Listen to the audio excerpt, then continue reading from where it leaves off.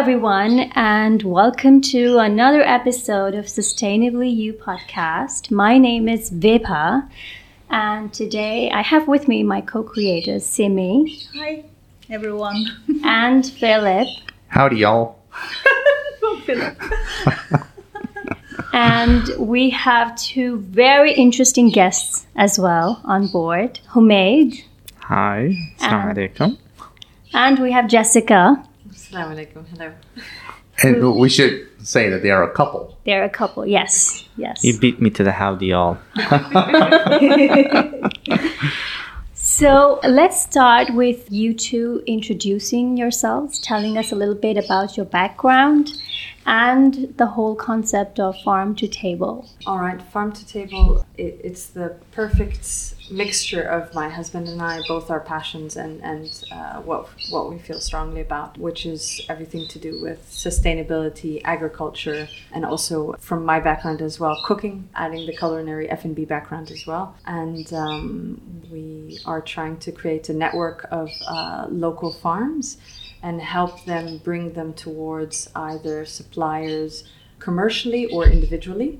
There's also an educational part of the brand that we feel very strongly about, which is kind of helping share kind of seed to plate for, either children or adults as well, and helping them realize the importance of agriculture and also the importance of sustainable farming, which I think is the way forward. We think is the way forward. And then we also have, as I mentioned before, the F&B part of the brand, which is everything to do with menu creation and food and all that fun stuff.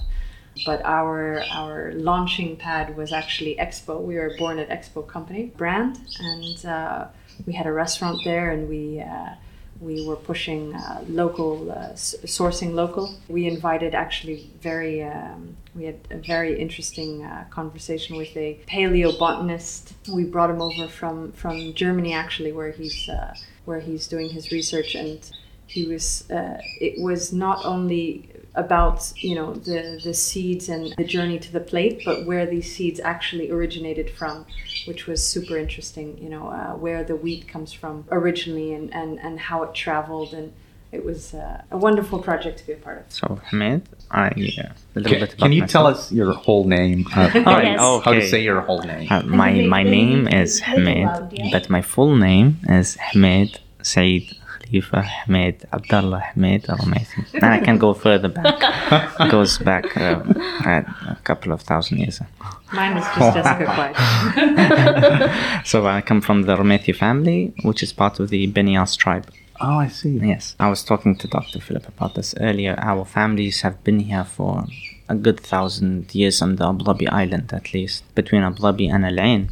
And you can trace back Yes. the lineage? Wow. Yeah, our lineage goes all the way back to Prophet Abraham. Wow. Peace be upon him, yes. Wow, that's That's a long time. Yes. And you got records. I mean, Yes. somebody took the effort to track do all it, that yes. tracing. It's because in most tribal areas, they will always trace back. And in our family, we have a few family representatives that are, keeping the family tree updated. Very nice. Also, the government now is doing the same thing, which is very nice. I studied here, and then I went from here to Cambridge. I studied English there, and then to the United States to finish my leadership bachelor's degree. At the same time, while growing up, we always would go from our family taught us about the sea and the importance of the sea and the pearl trade and trade in general, and the importance of how our families during the summertime would go from Abu Dhabi island, they would migrate to Al Ain oasis, while the men who are at sea and going pearl diving, or even before that it was trade in general. Al Ain oasis was our farms. So people think that Arabs and Bedouins didn't farm, which is not true.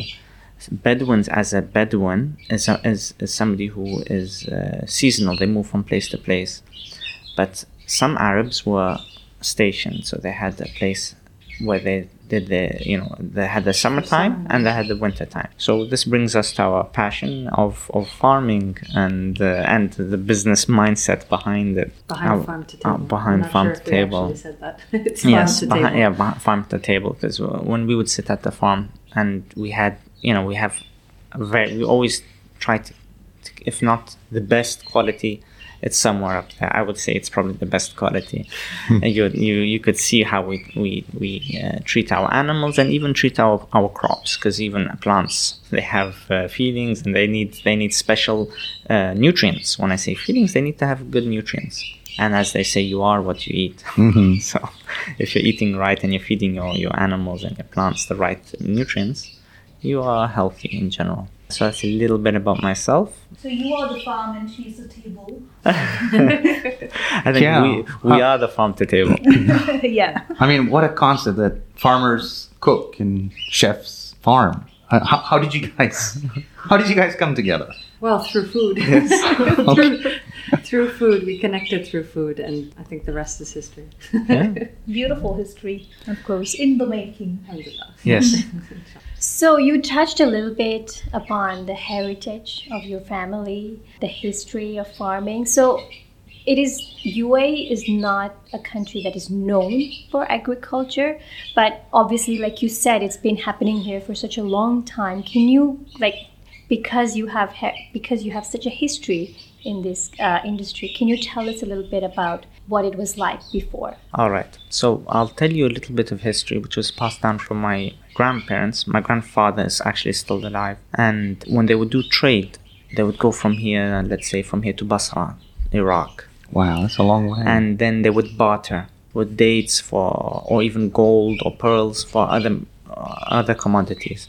Some of the commodities they brought back were date palms. And this is not my grandfather, this is his grandfather, Abdullah bin Humaid. Some of the date palms he brought back, he planted in the Al-Ain Oasis farm, which we have, which is still in our family to date. And the reason being is also you want quality. So even back then people thought about that. They thought about selecting the best kind of dates and having those dates here. Instead of only having them in Basra, they had them here as well. And the interesting about that is we were told that some of those date palms were wiped out during 2003, 2001 to 2003, if you're familiar with that. The conflict. The conflict, era. yes. Okay. Some of these huge farms were just burnt to the ground. And so, yeah. Horrible. Some of the palms we have in our farm. And the trips from Abu Dhabi to Al-Ain were by camel, and they would take it from 3 days to a week. My father actually was born on the way. He was born in the desert. Wow. Alpha, you need to give context to the listeners because a lot of them are probably not from UAE. So what's the distance today in the car from Abu Dhabi to Al-Ain? From Abu Dhabi to Al-Ain is a good 1 hour and a half. That's it, 1 hour to 2 hours. That's at 160 kilometers an hour. Yes, though. that's at 160 kilometers an hour, because the speed limit is 160, which is 100 miles per hour. So, which is great, and it's shortcuts. Actually, the interesting thing is the Abu Dhabi Al-Ain road was built on the old path, which was by camel. And there's one huge dune. When you're going from Abu Dhabi to Al-Ain, if you notice, there's a beautiful dune that you actually go between. There'll be a dune on your right and a dune on your left. This dune was called Hez al-Bosh, which means this is where the camels would get tired because it was such a huge dune. And now they've just cut through that dune to make the road. But it's such a beautiful view. Sometimes we go up on the dune and we'll just sit and watch the stars and listen to the cars go by. Especially the sand in Al-Ain is such a beautiful... It's like a terracotta, burnt orange. It's such a beautiful color. It's a beautiful sand. Yes, it is. And I'll tell you another story. So my grandfather Khalifa, after cars were available, the Bedfords back then were available, and the Dodge trucks and the big trucks, of course. Grandfather, he purchased a plot, a big farm, which is still there today, between Abu Dhabi and Al-Ain, which was called Suwayhan. And he made a house there. We call it's like a guest house for the family, and for anybody who's passing by. They can pass by and they can sleep and they can have food, and it was open for everyone. Like a rest house. And the meaning of rest house. Or what you would, in the kind of historical context of the word, are also caravanserais. When you think of that as well, like on the Silk routes and all those different routes, you have different places where people can get together and rest. And yes. So the meaning of Suwayhan in Arabic? I'm not sure of the meaning right now. I remember it as a child, but it's an old name. So it has something to do with resting in the desert. No, I'm not sure. Okay. I can't. But I know that around the area there are different things. So for an AlRemeithi family breaks into three. So you have people like us that are both desert and merchants. So they're Bedouin. Well, I won't say Bedouins. They are farmers and merchants, sea merchants. So they go by sea in the pearl trade and fishing. Then you have another faction of the family which are they went from that lifestyle to only desert lifestyle. Bedouin, purely Bedouin. But also farm. They also farm. Their farms and Samha. And their family, and that family's area was called Abu Salaf. So when you're going to Suwayhan, on your left, you'll see a sign that says Abu Salaf. This was all the Remeithi family of the desert. That was their area. And Abu Salaf, the meaning means father of the rock, something hard. And so when it comes to meanings. And then you had the third Remeithi category are those that stayed in islands. They went from between Abu Dhabi to Al-Ain, and they just decided, okay, you know what, we'll sit in the islands and we'll stay in the islands. Saadiyat Island. Wow. Are they the party people of the family? No, they're actually, they're the most, I would say, mellow, because they stayed behind and they just stayed and inhabited those islands. So you have Ras Gharab Island, which is called Al-Reem. Then you have Saadiyat Island. You have what is still there now, Al-Jubail Island. Yes, Jubail Island. So all of these islands, and going all the way to we call it Gharbiya, so towards Ruwais. Any little islands you'll find the Remeithi still there. Remeitis and Meheris and some Al-Meherbi family. Those are the ones that stayed there, and they would stay there in the islands, and they would live and they would plant their trees and they have their water.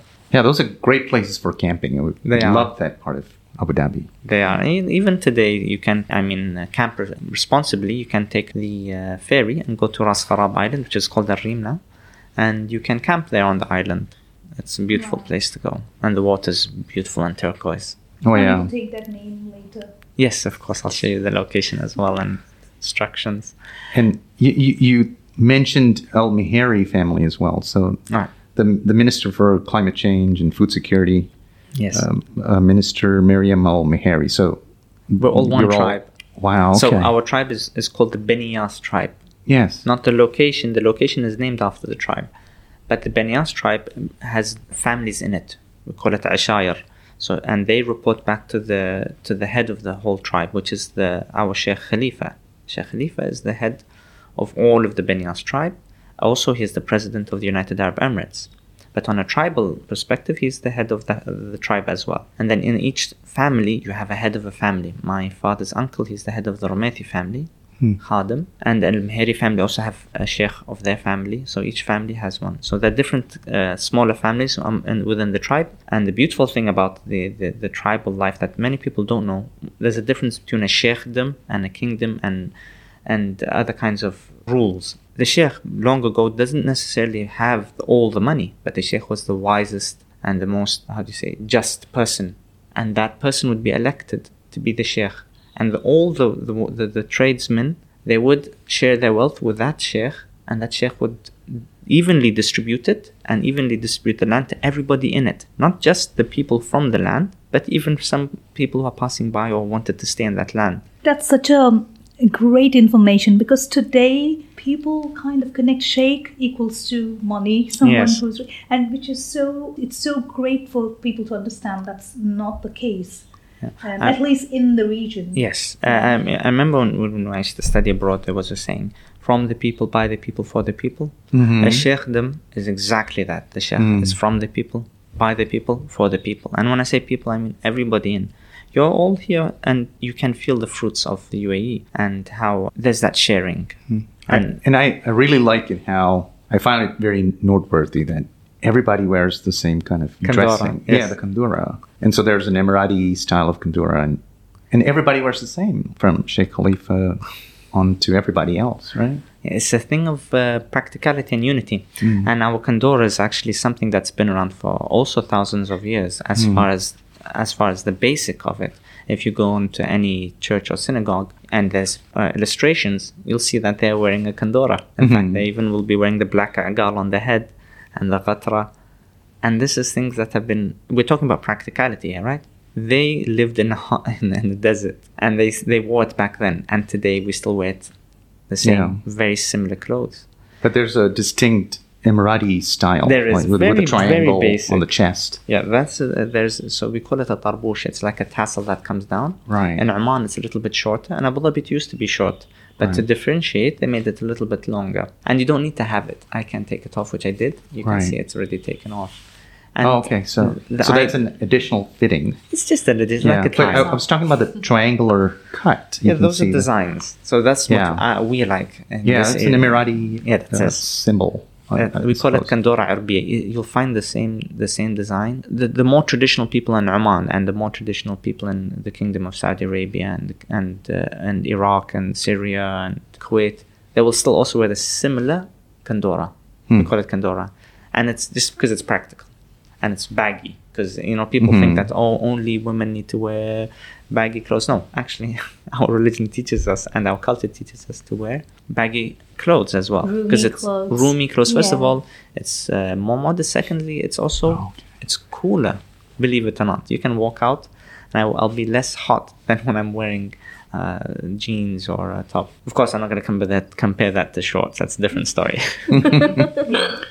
Okay. Coming back to, you were differentiating the kind of how the tribes are taken care of. So you spoke about sheikhdom, and then what's the other two? Okay, so a king in general is absolute rule, and the presidency is somebody who's elected. The major difference between those is that, as I was saying, a sheikh, back in the day, the people would support the sheikh.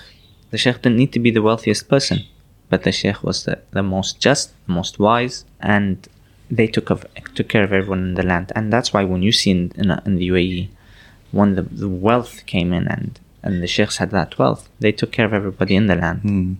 They took care of not only everybody in this land, but even overseas. And we still see that being practiced today, and that is due to them seeing the hard life as well. In Al Ain, our family house was wall by wall next to Sheikh Zayed. Wow. So my grandfather's house and Sheikh Zayed's house, well, there was a very little wall between them. I actually remember the house before it was demolished. And just to give context here, he is a farmer, and Sheikh Zayed is the founder of UAE. Of the United Arab Emirates. Yes. So there's that close reality check, I would say. Sheikh Zayed came from very humble backgrounds, and all of our families in general did.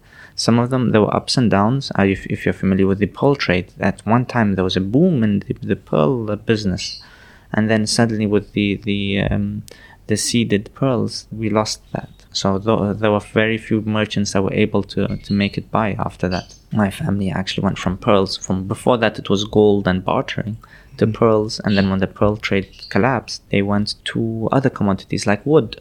And when I say wood, I mean they would go by boat, and they had my grandfather Khalifa. He inherited the most dhows, so the most boats in Abu Dhabi, and they would go out and they would look for the wood, dry wood, to sell.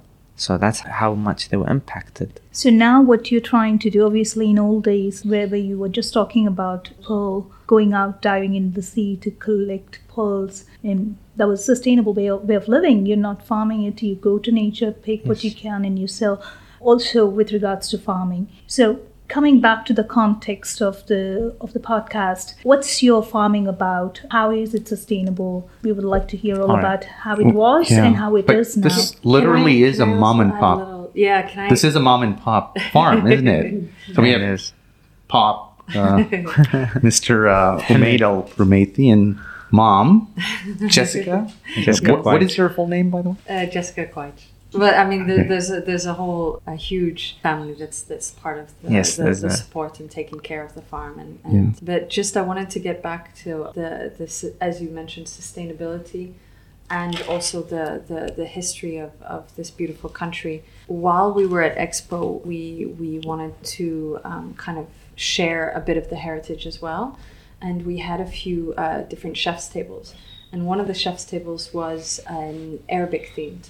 So I chose dishes from different Arabic countries that were traditional. And the one that I chose from here, which is a very traditional, kind of less well-known dish. It's a dish that has been around for as long as we know. Yeah, which is called jashid. So it's from shark. Whoa. And yeah, it's a shark dish, and I remember I got a little bit of pushback from a few of the team members, and they said, I'm not sure about shark, putting that on the menu. It's not necessarily, globally, it's not seen as a sustainable fish, and for me, I said no, it's very important to share how the UAE treats this fish, because fishing in the UAE has majorly been sustainable. They go and fish on the dhows. It's not big trawlers. It's not big. Right. They ban fishing on different breeds when they have their breeding season. So when the shark has its breeding season, specific species, you're not allowed to fish that species, which they have for I think almost all species of fish here in the region. And it's also, it's local. They're not going out into the Asian seas and fishing the shark there. It's what's locally caught, sustainably caught. And it's also, they use the whole shark. They don't just use a small part and throw the rest out. So these are some aspects of, traditional, sustainable systems that have been in place for a very long time. And I thought were very important to kind of share that, we understand that globally certain things are not seen as sustainable. But when you see them on a local scale, on a smaller scale, there are sustainable systems and ways of doing it. Also, in a sense of agriculture, there, I know there's a huge backlash on cows nowadays, that cows are not sustainable and that they're not the way forward. And we believe that there is, on smaller local scales, sustainable farming and sustainable agriculture and ways that you can approach these different facets and they can be fully sustainable into the future. So I just wanted to... I really like that the zero waste concept that you brought in about the shark. Yes. And that's one of the concepts, that's part of our ethos that we're trying to teach through our podcast. So thank you for bringing that up. Yeah, zero waste is Secondly, very important. Yeah. I think the only sustainable way to live is live within whatever environment you're living in, what's available to you locally, and how you manage to use that completely and in line with nature. To respect the environment and respect also to respect the systems already in place, to take a look at those and see what's working. And going back to traditions, going back to our roots, and our roots just tells you exactly how to live with nature. Yeah, it is. Yeah. So I'm really fascinated by this mom and pop outfit. It's quite fascinating. I mean, I haven't seen any. It's a mom and pop farm plus restaurant and expo eventing and so on. So you have a child? Yes. Would you like to share his age and name, maybe? No. Okay. I think that's way too personal. Yeah. Okay. Well, we could say the Saleh. Our son's name Saleh, which means pious. Yes. Oh, and it's the name of one of the prophets mentioned in the Holy Quran, as well as in the Old Testament. Sheila, his name Sheila. Okay. And we chose to name our child Saleh. We love the Mada'in Saleh, which is where Al-Ula is. And the story behind Prophet Saleh, he was very patient, and the people that he was sent to became very arrogant. And then they were making fun of the Prophet. They said, if you're a real prophet of the Almighty, show us a sign. Why don't you make out of that mountain a camel come out, a she-camel? And not only just a she-camel, we want that she-camel to be pregnant and in the last stage of pregnancy. And then the Prophet thought, are you sure that's what you want? They're like, okay, yeah, that's what we want. He said, okay. So he raised his hands and he made the prayer, and the camel, sure enough, the mountain split and this camel came out. But then the catch was, now that you've asked for this, your wells, when the she-camel and her baby drink from that well, you're not allowed to drink. You have to wait. You can drink its milk, no problem. But whenever the mother and her baby are drinking, you have to wait a whole day as a trial of patience. Long story short. So that was one of the reasons we chose the name Salih, because it's piety. And we believe that piety, which is meaning we are just. To be someone who's pious is also someone who's just and calm and patient. And those are all attributes that we would love our child to learn. So how do you manage with a child and, you're a chef and you're a farmer, you're an entrepreneur, both of you, and how do you juggle all this? We'll tell you a little cute story about, so Jessica was on site, even I think a good week before Expo opened, and smuggling in the baby here and there, where it was possible. Out in the kitchens. And we always told them, if they had processed Salih's as security pass, he would have been the youngest Expo staff ever, because he was there. He learned to walk there. He learned to talk at Expo. Well, say a few words. Let's just say, and he learned to run. And wow! Now he misses those robots, the orange robots. Yeah, everybody misses the Expo. So children are a blessing, and it's us as parents to be up for that challenge of life and try and guide our children, not control but guide. And I think also what we're doing and what we're involved in is they are beautiful aspects for a child to learn. I think it's, it's something to be around. It's, for agriculture, for farming. I think there have been lots of studies that children that have access to farms, their immune systems are stronger. Especially in this day and age of corona and everybody is scared of germs. For me, I'm a very big advocate of dirt is very, very beneficial for us. And dirt meaning sand, of course. Soil and getting your hands dirty in the soil. Oh yeah. I think it's very important for. It's part of growing up, learning to play with the sand. And I used to make mud castles and mud. It is true that because we now live in like concrete cities, we're not in touch with nature anymore, and that has given rise to a lot of autoimmune diseases. Yes. And what I have, celiac disease, is also an autoimmune disease, and I have to say, as a kid, I was quite allergic to dirt. I was a clean freak, So I don't know if that played a role, but it is true. I think everything, I think the lifestyles that we have nowadays, there's a few different points that you talked about, that the disconnection, I think, for children especially, but also in adults nowadays as well, the disconnection of nature in our lives, because we do majority of us live in kind of concrete jungles, as you want to put it, and we don't have that connection of where our food is coming from, where what is the quality of the food, what is put into it. Yes. I was on a panel, actually, a very, very interesting panel at Expo called the World Majlis, and we talked about zero waste, we talked about sustainability, and we talked about the true cost of fruit and vegetables. And you look at the cost of an organic fruit and vegetable that's grown here, and you can kind of trace everything that's happened to it, or something that's been imported that you have, you don't have the cost of the emissions of shipping, you don't have the cost of the humans right cost, because you don't know how the social aspect of that farm, what goes on. You also don't know exactly how they treat the fruits and vegetables and livestock, and there's just so much that I think in this day and age, all the different kind of autoimmune disorders that are present, I do believe that it is a part of the over refined, over treated, over sanitized. That if we, as we talked a lot about, going back to kind of nature and going back to tradition, I think if we have a bit more of that in our lives, it's only beneficial.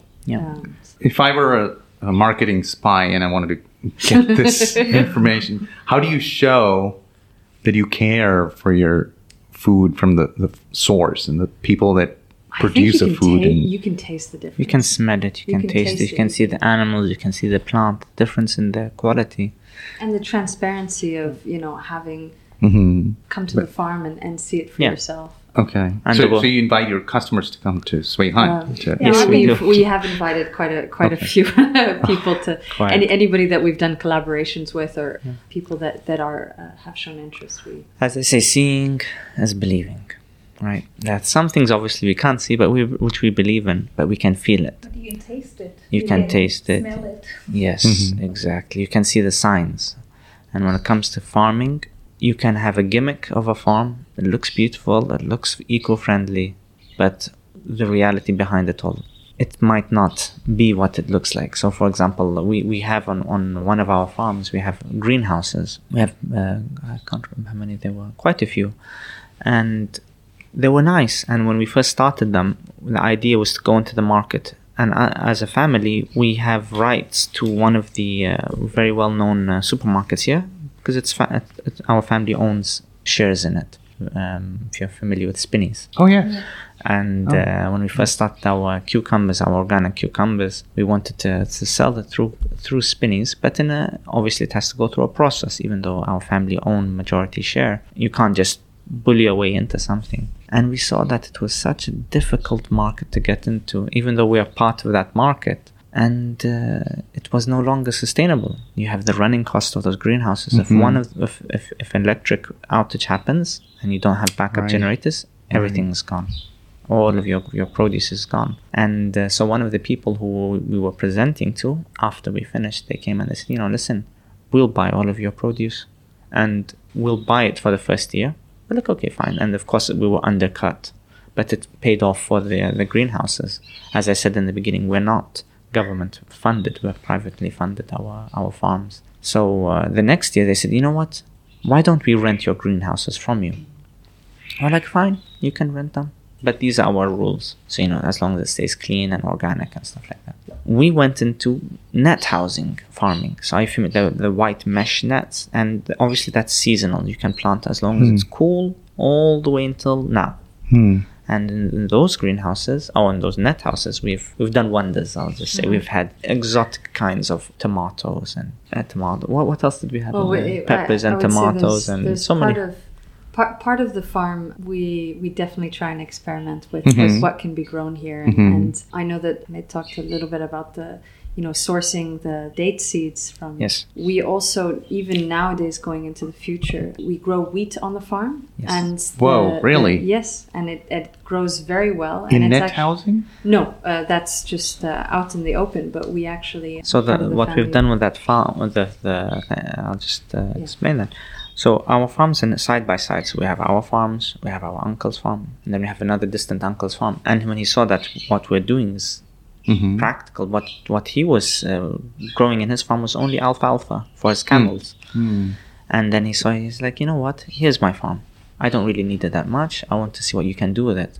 So my cousin Mohammed bin Ali and Saeed bin Ahmed, they said, okay, let's see what we can do on this farm. And they traveled to an Arabian country that has similar temperatures to Suwayhan, and they brought back wheat. It's not like wheat wasn't grown here a long time ago. There was wheat, but people forget these things. When they become too comfortable, they forget about all that was done in the past. So we started growing the wheat there, and it is good stuff.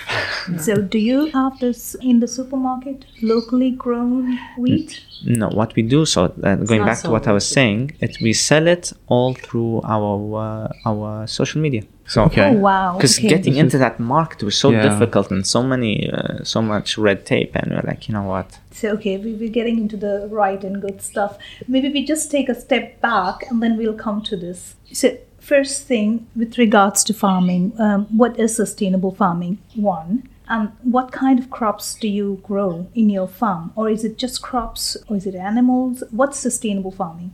You want to go? Well, I think part of being sustainable farming is as we said, zero waste, and that also it's not only about the food from the farm going into the supermarkets and going, after you've cooked it, that it's also before, and it's also in the farming.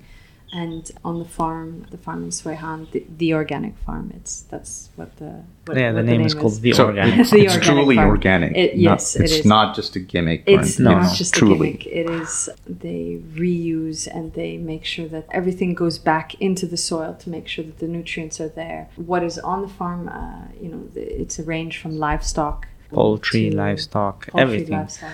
Good point you said, asking about organic.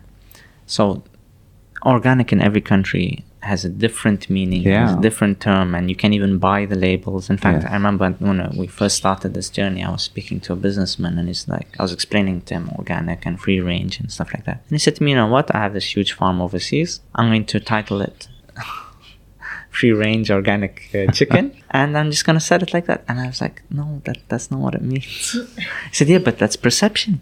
And I'll get into this a little bit later on. So, we say organic. What is organic? Organic means natural. I've studied leadership, and I give the example of an organic organization versus a mechanical organization. An organic organization is where everybody works together to get the end result done. Mm-hmm. A mechanical organization does their job and says, okay, I'm sorry, that's my job. And then somebody else asks them, hey, can you help me? I still haven't finished my job, and you have. They're like, no, sorry, I've done my part. That's it. It doesn't go forward unless somebody shifts the gear. When it's organic, everything makes it want to go forward.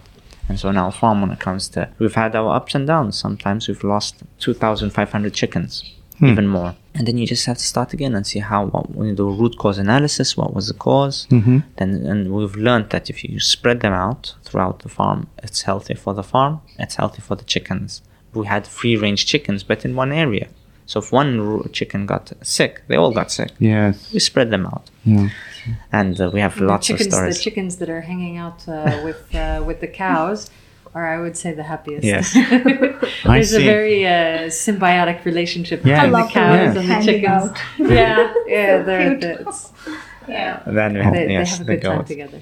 And then so when it comes to pesticides, you can say I'm organic, but you have to buy this organic pesticide from so-and-so country. And okay, fine, that works in their country. We have herbal pesticides that we use. We have something called khila. Khila is, so you have myrrh and you have khila, and they come from tree sap that's in the region. And you mix that with water, it's super potent, and that gets rid of all bugs. But you can khila, and you can consume it if you had a bad stomach bug. Just a little bit of it, you just swallow it. Hopefully with a date, you mash it up in a date because that stuff's strong. And within a day, whatever stomach bug you had is gone. It's that strong. And so we use these natural remedies. There's also neem. Local. Neem. Local. Neem, I wouldn't say is as local, but we get it from our neighbors, India. And so it works. Fascinating. Khila, I've never heard about this. Khila. I was looking for it. Our son was a little ill. I was looking for a little bit to give to him. Got the stomach bug. Is it available in stores? Yes. Yeah. The smaller... we call it Atar in Arabic. Which we call a herbal store. Yes, herbal store. Yes. Where you can get the frankincense. And like in the souks, where they sell the souvenirs and so on. Yes, you ask them for khila. Downtown Abu Dhabi, downtown Dubai, you can find these. You'll find them. Any herbal medicine store, you'll find the khila. This is fascinating. But also towards the livestock as well. It's and we feed that to them too. Very organic approach to medication as well. We don't necessarily want to give antibiotics or traditional Western medication, which goes into the animal and goes into us and affects us short term and long term down the line. But we like to give more apple cider vinegar to all the livestock and the chickens and everything alive that's on the farm. Apple cider vinegar, honey, black seed, everything it's ground up and it's given to the animals to eat. And they love it, and they love it, and it's your chicken eat better than most people. Oh yeah, the honey and apple cider and all these beneficial things that naturally take care of the body. Garlic, onions, black seeds, red seeds, chia seeds. So honey, apple cider, all of that. They have a superfood diet. That is awesome. Yeah. This khila, it sounds like heal in English. It does sound like it's a great thing for marketing. Are you guys going to market it or what? The super healer. Yeah.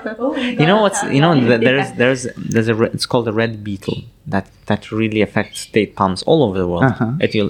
When this red beetle hits the date palm and burrows into it, it eats the palm tree from inside, and then usually you'll see the top of the palm tree drop. The cure to that is actually getting the khila and mixing it with water and just feeding that date palm the khila infused water. And those bugs cannot stand it's got a very potent smell, but it's all fully natural. It's like a mix of 100 durian. Garlic and durian all mixed into one. Wow. And the bugs, they can't take it. They just leave. They leave the trees. So how do we get this traditional knowledge from a mom and pop farm back to Cambridge and Oregon? That's what we're trying to work on right now. That's what we're trying to. That's all in process. Yeah, it's in process. We're organically trying to spread the word. Just go on with this story of the farm. Oh. And so what else do you have in your farm? Okay. But I want to put Viba on the spot. I always do. I embarrass her. But so she mentioned celiac disease, and so that's allergy to wheat, right? Yes. And Yes. so you are growing wheat organically on your farm. Is there anything we can do for Viba so she can enjoy it? I personally believe that all these intolerances, lactose intolerance, gluten intolerance, all of these different types of intolerances are because our body is, a lot of what we eat nowadays are over-processed and over-refined, and our bodies do not recognize that properly as a food or a nutrient source. Obviously, I think there is a bit of a detox stage that it needs to be out of the body, and I think if you slowly reintroduce proper wheat, proper gluten, proper lactose in its more natural forms, then I do believe that a lot of these intolerances can be reversed. That's my personal. What do you think, Vipa? It is true that, and I did a lot of research on this myself, it's true that the way the wheat is farmed now and grown is very different. Before, the stock of the wheat, it was only like the top 10% which had wheat growing on it, and now they've kind of modified it. They've modified it and genetically modified it. It's more potent. It has more of the protein of the wheat, and also the way we cook the food, the way we make our breads nowadays. Well, in the olden days, like bleached and basically everything's taken out of it, and then they add nutrients back. And then in the olden days, bread was made. It was fermented for a day, 2 days. All the yeast was eaten by the bacteria, and that was good for you.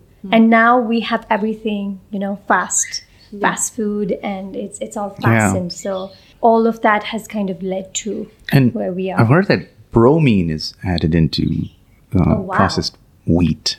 I've seen that a lot. You've seen that. So there is nothing that they can do as of now. All I can do is refrain from eating wheat. But we got to do something. Well, what we do is we can try that. There are a lot of alternatives to wheat. I mean, I had no idea. All I ate my whole life was wheat. But there are 50 different flours out there, which are amazing. They are so healthy. There's buckwheat, there's amaranth, all of this quinoa, traditional flours. There's a lot of traditional seeds and and that's also what they're doing as well. I had the pleasure of visiting recently the Biosaline Agricultural Center, and a lot of what they're trying to grow, which can grow in kind of briny, salty water, and even I believe some of the plants that they're growing, they literally just use seawater. You can grow so many different seeds, quinoa. You can also grow... Which is what we're trying to do at our farm as well, because we have brine water as well. Yes. So we redirect it towards some of these plants. Yeah. First of all, when the plant takes this brine, it lets out clean water. People don't know, yes. They let out clean water, and they breathe into the atmosphere. So instead of the water just going back into the ground, then you have a salt crust, which gets blown away onto other things. You feed it to the plants that can take it, and you get a crop that is healthy. I'll tell you a little story about two professors. Yes, I work for... I used to be one. I work for Abu Dhabi National Oil Company, and one of our professors there that used to be at the Technical Institute, I bumped into him in the at the supermarket, and I saw him buying camel milk. And I said to him, off-the-shelf camel milk, I said to him, Professor, I'm surprised to see you buying camel milk. He said, because I said, usually people don't like the taste of camel milk. He said, usually, if it's off the shelf, it's usually saltier than normal milk. He said, yes, but I used to be lactose intolerant, and you of all people should know this. You people of the land know that camels are very healthy, and it helps with the immune system. So he used to have lactose intolerance. He said since he started drinking camel milk, his lactose intolerance went away. So and that got me thinking. I at one point in 2012 I got quite sick, and I started developing skin allergies and breathing problems, and I couldn't understand what it was. And that was in 2012. So in 2014, when I was talking to the professor, I was told, you know what, I have this. I said, yeah. He said he had eczema and he had lactose intolerance and inflammation in general. So I started drinking camel milk on a daily, and amazingly, because the camel milk has less processing than normal milk, and it doesn't have lactose, my allergies started going away, and I was like, this is insane, this is amazing. And then I had a visit from Dr. Joshua Burka from the States, and the first thing he asked me was like, hey Ahmed, I would love to have camel milk for myself and my fiance. I said, how come? He said, because camel milk, I've been told that when you drink camel milk, it'll make your stomach upset. I was like, yeah, that's why usually people don't like to drink camel milk. He said, yes, but when it makes your stomach upset, that means it's detoxing your body, and it'll flush your system for a day. You'll get a runny stomach, maybe, and if your system has a lot of toxins in it, it'll take longer. But he said, and so I took him to the farm and I showed him the animals, and we made this really nice wall tent on top of the dune, and for him and his fiance, and they drink camel milk, and they're like, oh, this is amazing.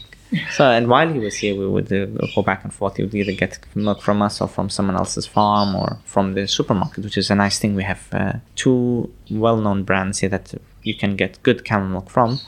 One is Camelicious, which is Dubai-based, and they're more free-ranged camels. And then you have Al-Ain camel milk, which is more pellet-fed camels. So you can taste the difference. Free-range camels, that means they'll be eating from the trees in the desert. Few trees that in the desert and the bushes, so they get more immunity to the dust that's there. And then and then the camel-fed ones, the pellet-fed camels, they not camel-fed. You don't want camel-fed. That's wrong. Okay, that's just wrong. No, but the pellet-fed camels, you can tell the difference. They're saltier milk, but either way, they're both healthy. I see. So this is talking about the immune system, and I know for a fact that whenever I feel like, for example, recently I had to take the vaccines, and my body's just I had a very bad reaction to it. I started getting hives and stuff like that, and I was like, you know what? I've been lacking on my camel milk. Camel milk. So I started drinking camel milk, and I feel better. Wow. It's amazing. It's amazing. I mean, when I could just scratch my skin and it would welt, and now it's fine. Totally fine. It's awesome. This is really nice. One thing that I also learned from my husband as well is about the honey.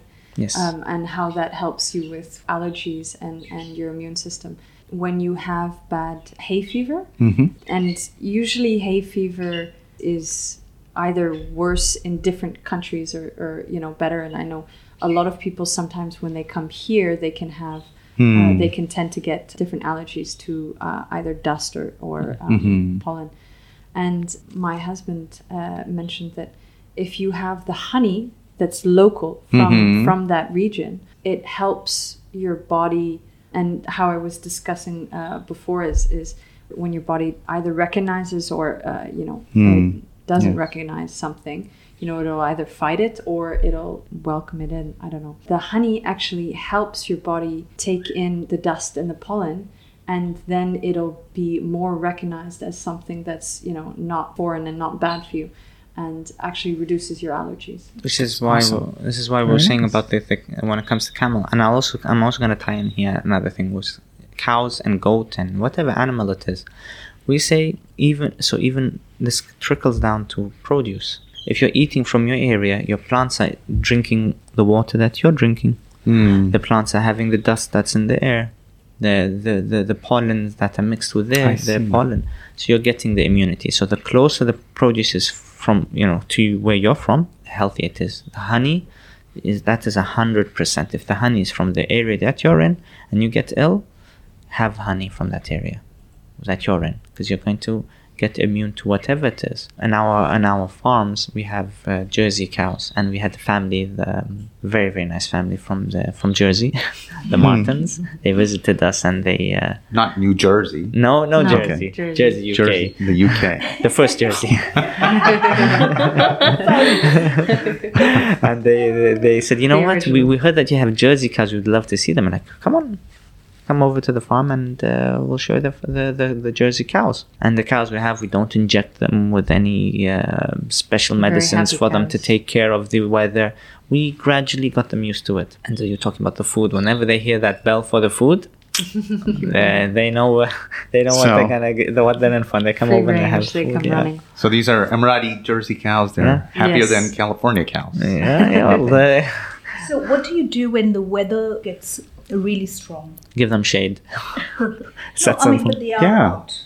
They're out. Yeah, they're free range cows. They have shade. They have artificial shade, and then they have palm tree shade, which is very healthy for them. And then they eat the shrubs that are under the palm trees. They also have ACs as well. I won't say that they don't. They do have air conditioning. The air conditioning is mainly for the babies. That's why they're happy. Yes. The air conditioning is for the little babies. And we have, every now and then we'll have a camel on the farm mixed in with the Jersey cows. And the camel also gets cow milk.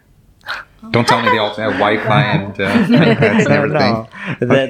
There was an English company that camel get cow milk? I'll tell you. That's so.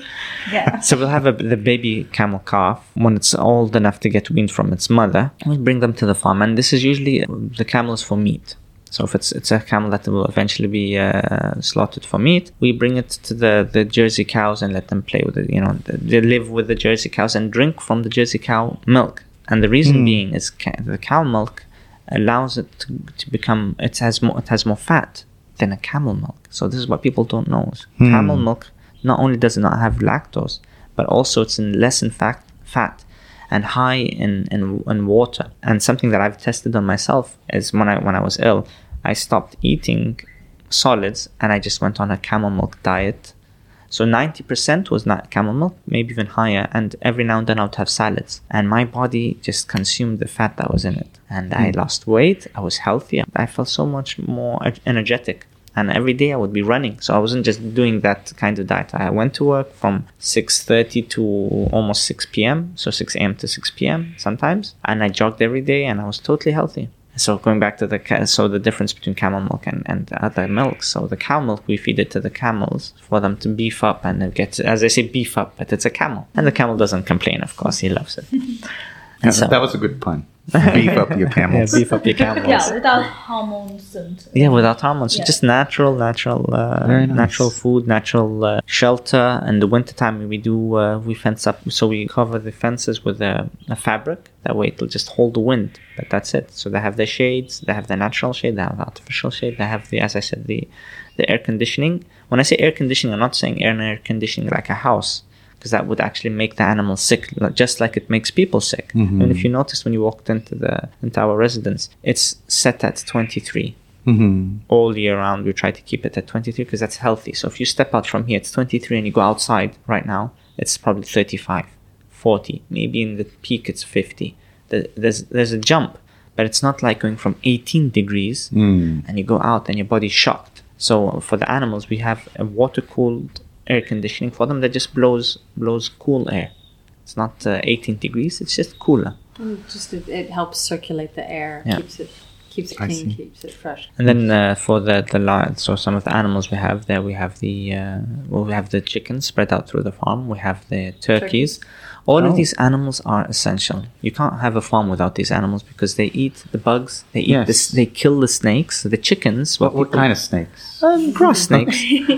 Grass snakes. Oh, we don't have much. Yeah, never coming to this farm. It's snakes. So you have grass. You have sand snakes. I'll say grass. Not that much grass here. You have constricting snakes, so harmless snakes to us. Some of them are poisonous. There are some poisonous snakes, but their poison is not lethal. But either way, the chickens take care of them.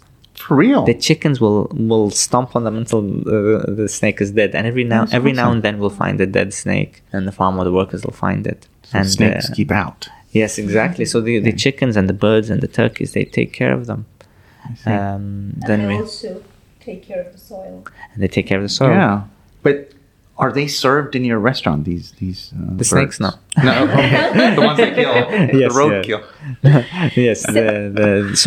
Of the birds that we've served at restaurants and different collaborations, we've had pigeons, chicken. We've had some of the quails when they were there. As I said, we got rid of I think 4,500. No, when I say get rid of, it sounds a little bit more, but no, we just sold them, that's all. Oh. So we sold majority of them, and we kept a few of the eggs in our incubators. There is a restaurant also in Dubai that sources quail eggs from the farm. Wow. So like almost 400 every other day, 400 eggs. Quail eggs. Nice. So you said, like, from your farm, you are currently not working with big retails. No. So how can people buy produce from your farm? Through Instagram, WhatsApp. There's a link on. There's a link on Instagram. Yeah, if you just go to the. Nowadays, it's the easiest way to connect with everybody. But do you also then kind of look at going to having, especially when the weather is good currently, it's still all right, go to farm markets like ripe, or are you available? We do have something in the works where we will sell the produce in Dubai from a specific location in a market style. That is in the works. So that's something to look out for on our Instagram page. Yes.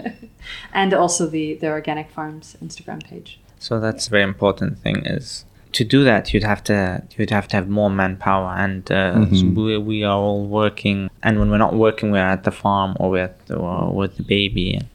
So it's quite challenging, but it's not impossible. And somebody actually, as my wife said, one of the businesses in Dubai said, you know what, I actually want to make a space for you to showcase your produce, because they saw our produce and they were like, wow.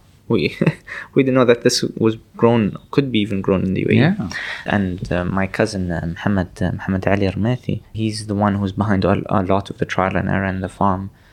And when we were doing an interview we had someone interviewing him, one of our marketing team, not our marketing team, a marketing team was interviewing him, and they asked him a very simple question. They said, "Why do you grow these things? I've never, some of the produce we grow there are, I would say, even exotic, something you'd find at a Michelin star chef restaurant, like the carrots, the purple carrots and the blue carrots and the yellow carrots and the white carrots and different kinds of kales." And he said, because I can. That's a good answer. Yeah. Because I can. Yeah, because I can. And that's a great answer. That means if I can, you can as well. Exactly. That's a great answer, yeah. Exactly. I really like... We're going to continue trying to experiment with what is grown here. And I like that you guys are experimenting. You do fail, but you move on and up. And we've grown coffee in the desert. Oh, wow. I got to hear about that. But I have to say, it was very successful until the caretaker of them got stuck in overseas due to COVID, and the person that was taking charge of watering these plants did not know how to do it, and they burnt them all. Because if you water them at the wrong time in the sun, the plants actually burn. Because if you have water on a plant and midday, that sun just burns the trees. So we're going to do it again. And you're going to do it again? Yes. All right. Because the way we got we were actually, we were given these little Arabica coffee seedlings, and very hard to come by. So they were doing well. And the whole point was to show that it can be done. It can be done with normal water, just normal farm water that we have on our farm. In shade, it was doing well. The thing is, when it's a sapling, it doesn't have strong enough roots to to find water for itself, and that's why it didn't work. But that doesn't mean we're not going to work. It's not going to work again. So we're planning on the next phase, and we're going to plan on having a backup plan, so where it always gets water at the right time to the roots instead of being watered from above. Can you tell me about the soil? And also mention earthworms. Ah, yes, of course. Yeah, like I was hint. just to extend that question, because that's exactly what I wanted to understand. How do you, obviously it's extreme weather, it's a desert weather. How do you keep the soil health? Do you rotate crops? Or what do you do to keep? You want to go? All right, so to go back to what we do when it comes to, we have an incubator area in the farm, not only for birds, but even for plants. So we'll bring plants that my wife and I, what we do when we travel the world, when we see a plant that is beneficial, not only looks nice, but it is actually beneficial or medicinal, we'll take the seeds and then we'll plant them. They're cutting your seeds. Yeah. We've gone through many in the airport. Yes. Kind of wondering. Do they ask questions? Of course they ask questions. Is this something you smoke? No, we tell them, no, it's just it's a plant that we would like to grow. And they're like, well, I mean, there are quite a few stories as well of Hamid Ali, my husband's cousin, traveling with yeah, but we've also brought in some very exotic. When I say exotic chickens, I mean, yes, we have chickens that have pink eggs and chickens that have green eggs and chickens that have peach-colored eggs and just different colors of eggs. No, is that natural? It's natural. All natural. Really? Yes. I mean, we have a farm in Portugal as well, and one of our chickens in Portugal, the egg color is pink. And then the word got out to the rest of the people in the village, and they're like, "That is such a rare chicken. Yeah, we want that chicken." And it was so funny. So yes, these are naturally occurring. Can we get those photos for our website? I mean, yeah, you guys. These are organic, multicolored chicken eggs. They look I've pastel. never seen that. Brown and blue and all shades of pastel. Yeah. Nice. Well, Very nice. Nature is full of colors. And Yes. And when you talk about carrots, when you talk about all these different fruits and vegetables, you have these occurring naturally and usually more ancient variations, which nowadays in fancy Selective, restaurant yeah. terms, they're heirloom tomatoes, heirloom carrots. You know, it's a fancy way for restaurants to charge more usually. Right. But if you think about They'll it, give you purple carrots and they'll charge you more. It is heirloom. But it It is heirloom because it's one of the kind. It's created. It's because we've taken care of it from generation to generation. Yes, like our pigeons. Purple cauliflower on the farm. Yes. There's yellow cauliflower. And kales, different colors. There's different color kales. The tomatoes, black tomatoes. Do you have kales growing outside of your gate? Kales. I'll tell you a little bit about those. Yeah, those are actually collard greens. Yeah. Okay. Those are collard greens. But going back to your question about the soil. So other than the incubator, where we test soil, we test water on plants. We dig huge pits. So you're talking about 6 meters deep. I can't remember how wide it was. Huge.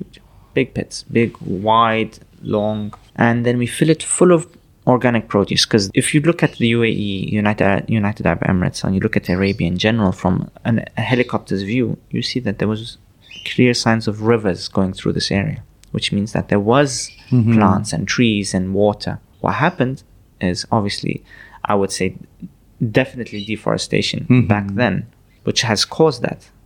I remember reading in one of the museums that the area, what caused it was during the one of the earlier ages, where people were cutting down the trees to use the trees as ships and houses and burning, and so the more trees you had, the less trees you had, the more you were exposing the earth to dryness. Right.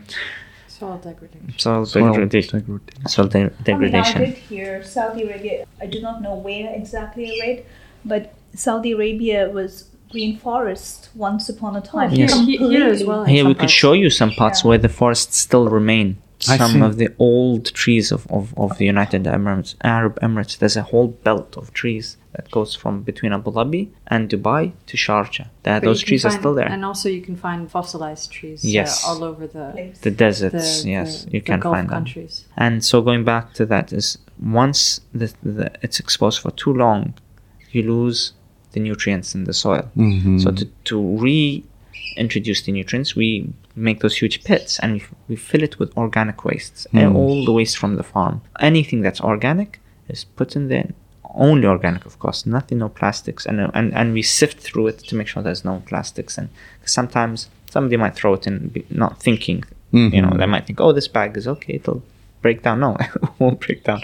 And even if it does, we don't want that in there. Right. So we reintroduce organic waste, foods and stuff, and then we cover it. And then on top of that, we plant a field of, it could be alfalfa, it could be any other kind of crop. Okay, cover crops. Yes. That organic waste that's under the ground starts to break down, and then you start to have earthworms. Yes.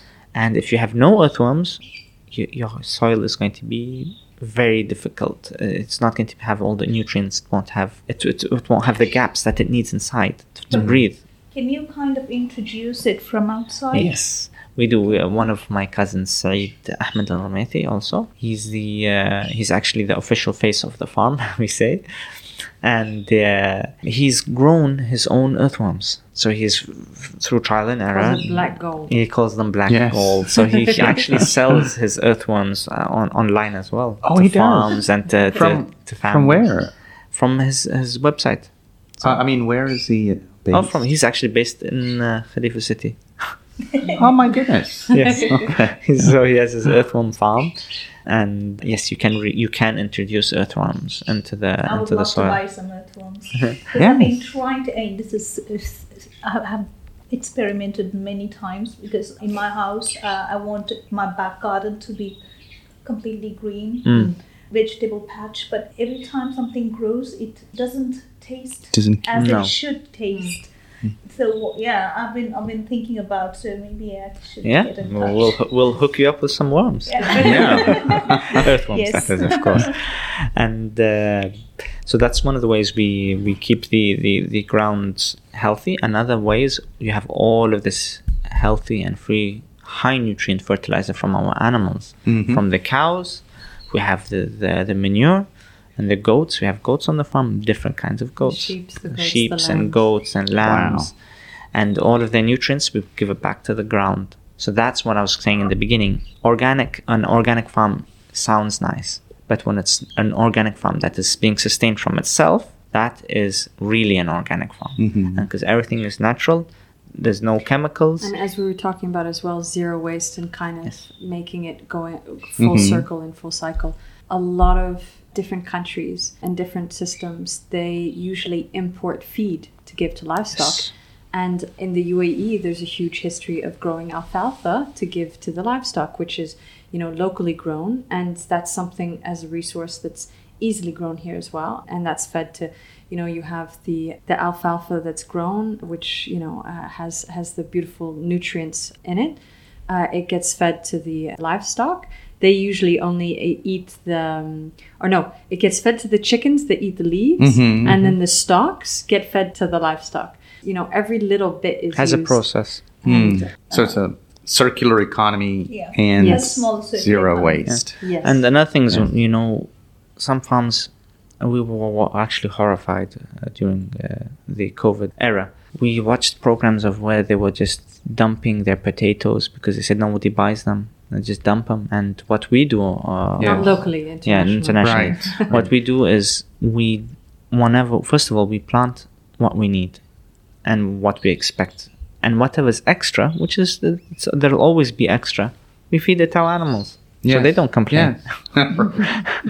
They get the best. Either way, and then we also have we mash up a lot of the food for the chickens. So we'll take the salads, even when we have a feast or a gathering. Yeah, we take the food and the vegetables and stuff, the greens, mash it up, give it to the animals. The chickens, they love it. They love it. Throw in a few onions and garlic, and they're just happy. During the Expo, you had Alif restaurant. Yes. So what's the plan now? Do you have a restaurant? Are you working with some other restaurant, or are you...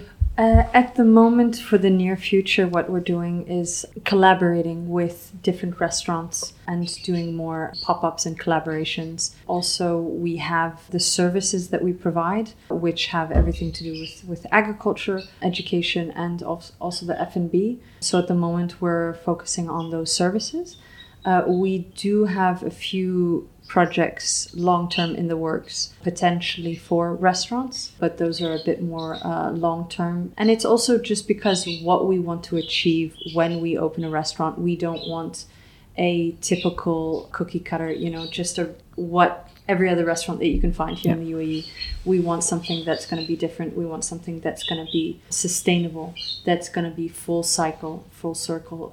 We want something that's going to be locally sourced as much as possible. So all of these aspects together obviously do take a bit more research and development. They take a bit more time to put together. So I think in our latest collaboration, we've been able to prove that you can have a locally sourced menu that's even, you could say, fine dining. Yes, we had a very good collaboration. We had a collaboration with 21 Grams in Dubai, a very highly acclaimed, awarded restaurant, and we did a locally sourced iftar, and it was everything from the farm, and it was absolutely delicious. And it's amazing what you can do with the produce that is available here. And that was a seven course menu. 8 course, I think. It was 8? I think 8. So everything from the appetizers all the way to the desserts were from our farm. Actually. Zero waste as well. Nice. We used the bones from the meat that was served and made a stock and sauces, and the cut-offs from the vegetables that weren't used also went into the sauces and everything. It was a success, I would say. So and that was the point we wanted to. We wanted to put across that it can be done.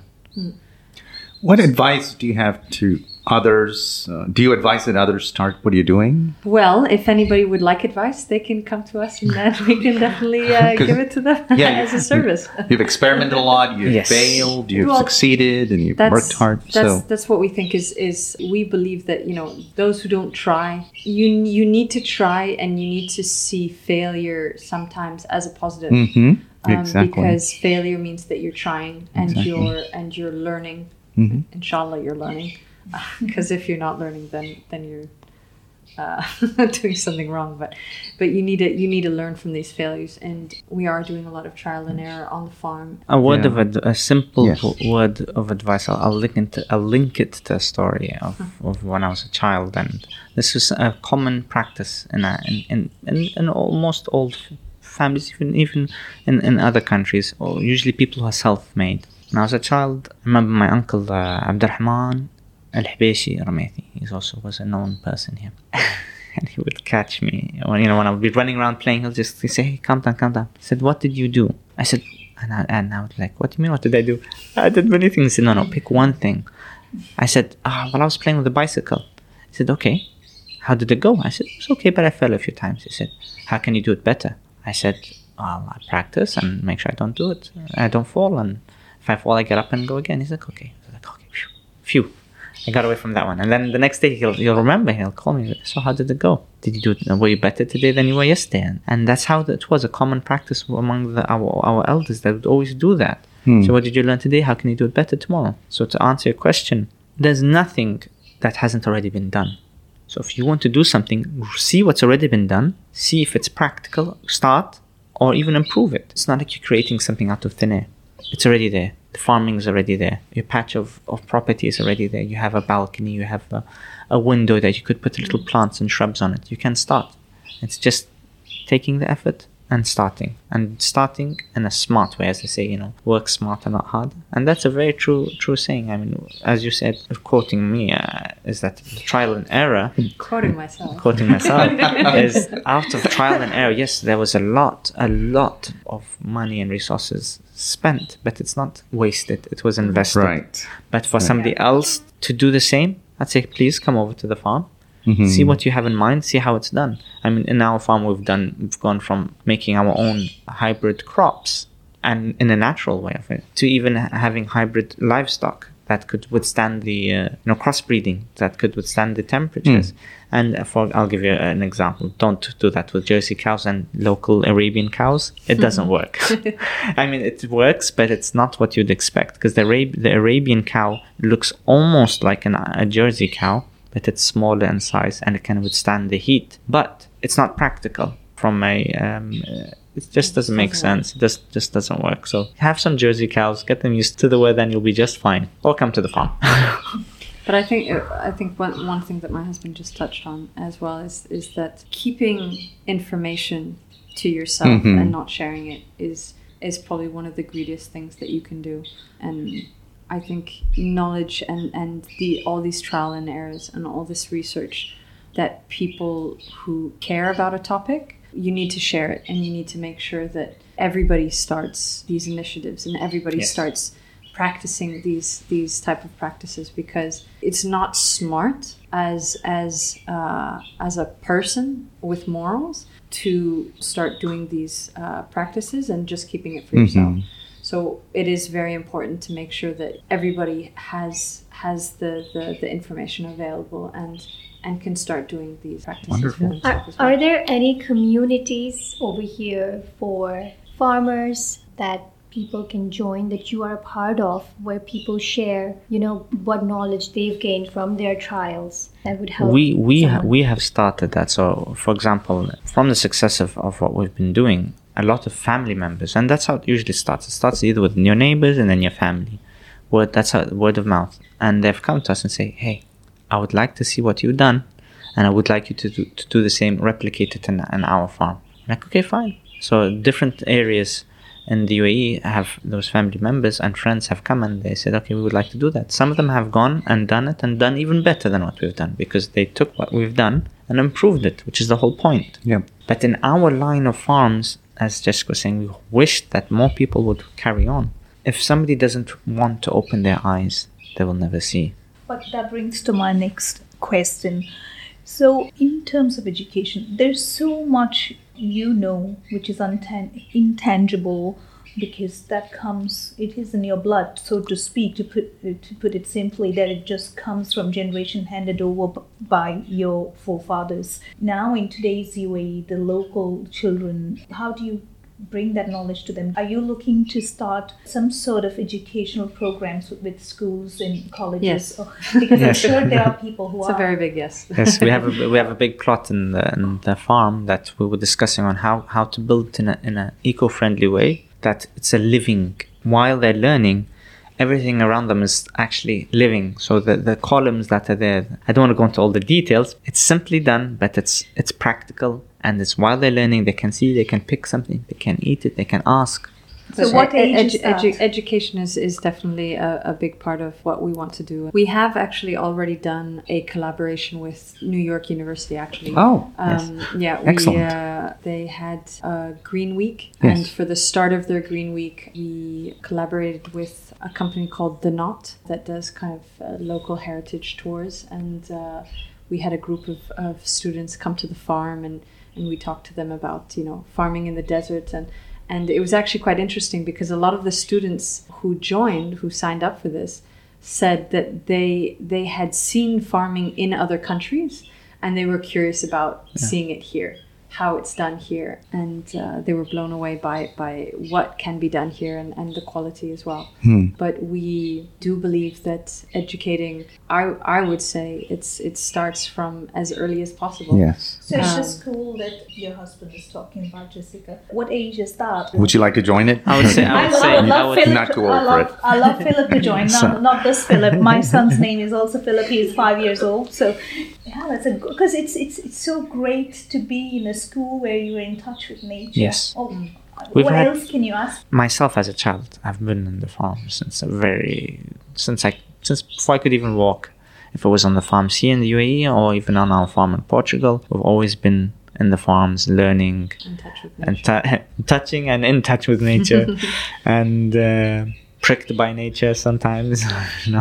Prickly weeds here and there. On a educational level, I think the best age would be to go with 4, maybe even 3. But that doesn't mean people can't bring smaller children. That's fine. We've had younger children on the farm. But the thing then you have to look into liability and what will the child learn. So you want the child to be able to learn, to be able to appreciate what they're learning. So starting at 3 and until I would 99? I would love to have them at 3, because that's an age where they're they want to touch and eat everything, and if everything around them is edible and healthy, that's fine. But I would say maybe 3, 5. We'll see. So this is a project that's upcoming, or is it already? This is upcoming. No. The plot is already set out, but we haven't started the groundwork yet. So is sustainable farming profitable? I know it takes a lot of effort and a different kind of mindset, but is it also profitable? It can be profitable.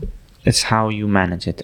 So there's an old saying: anything and everything that's mismanaged fails, whether it was a relationship, a business, or a farm. So if it's mismanaged, it will fail because you'll have the money just pouring out of every seam. There's a very good example in the Holy Quran mentioned about the best of person to hire. The best of person to hire is the person that is strong and honest. Because you can have somebody that's strong in what they do, but if they're not honest, it's like having a hole in your pocket. The money comes in, but it goes out. You don't know where it's going. And if you have somebody that's honest but not strong at what they do, they're good, but they're not doing anything. There's no profit coming in. So to answer your question, yes, it can be sustainable and it can be profitable. Do your research. Know what's locally grown. There are so many weeds that grow naturally in the desert that are equivalent to, for example, rocket. Rocket can grow here easily and it's a very healthy crop. But there is also an equivalent that grows. You just pour water on the sand, it will grow here in the desert. And it looks like rocket. It looks like wild rocket. And it is rocket. So yes, it can be profitable. If you know what you're growing, what is the end result you want to do? What kind of farm? What do you want to farm in general? If it's livestock, you need to have a mix of these things and start in a basic way and learn from others. If you go into the sea without knowing how to swim, you might swim and you also might drown. So to answer your question, yes, it is profitable. See what others are doing and build off of it. Some important crops that I will say, and I think anybody who has a plot of land, I encourage them to plant, are lentils. They produce a lot of crop. And I heard that it's very healthy for the soil. Yes. So yeah, you're asking about plants that how to re-energize the soil. Yes, we do plant some crops and then cover them again.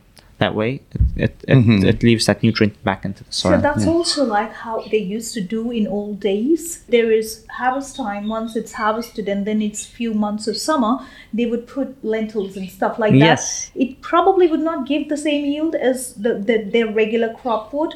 But what happens at the end of it is they just level it off, put soil, and then the soil is ready for the next crop. So in Portugal, I'll give you a good example of that. In Portugal, they grow eucalyptus for tissues. So, tissues and paper. The problem with that is eucalyptus, it consumes the soil. So within 10 years, the soil is lifeless, you could say. To give life back to soil is you plant termus. We call it termus. It's a kind of bean. I can't remember its name in English. And when you plant this and you till it, you put it back into the ground and you cover it, it actually puts nutrients back into the ground. So you can plant again eucalyptus. Till it eats up again. So every plant, if it was just the eucalyptus tree growing for 10 and 50 years and nobody cut it down, it would be fine because it's taking nutrients and giving as well. But when it's just grown to be cut, then it becomes a problem. It's a great story. A lot of good luck and success to both of you. Thank you. Thank you so much. Thank you very much. Yeah. Thank you, Philip. Yeah, Thank I you. loved hearing your stories. I mean, I come also from a huge family, and I love listening to all these stories from our forefathers, grandfathers. So, yeah, thank you so much for honoring us because we don't know that much about UAE's history.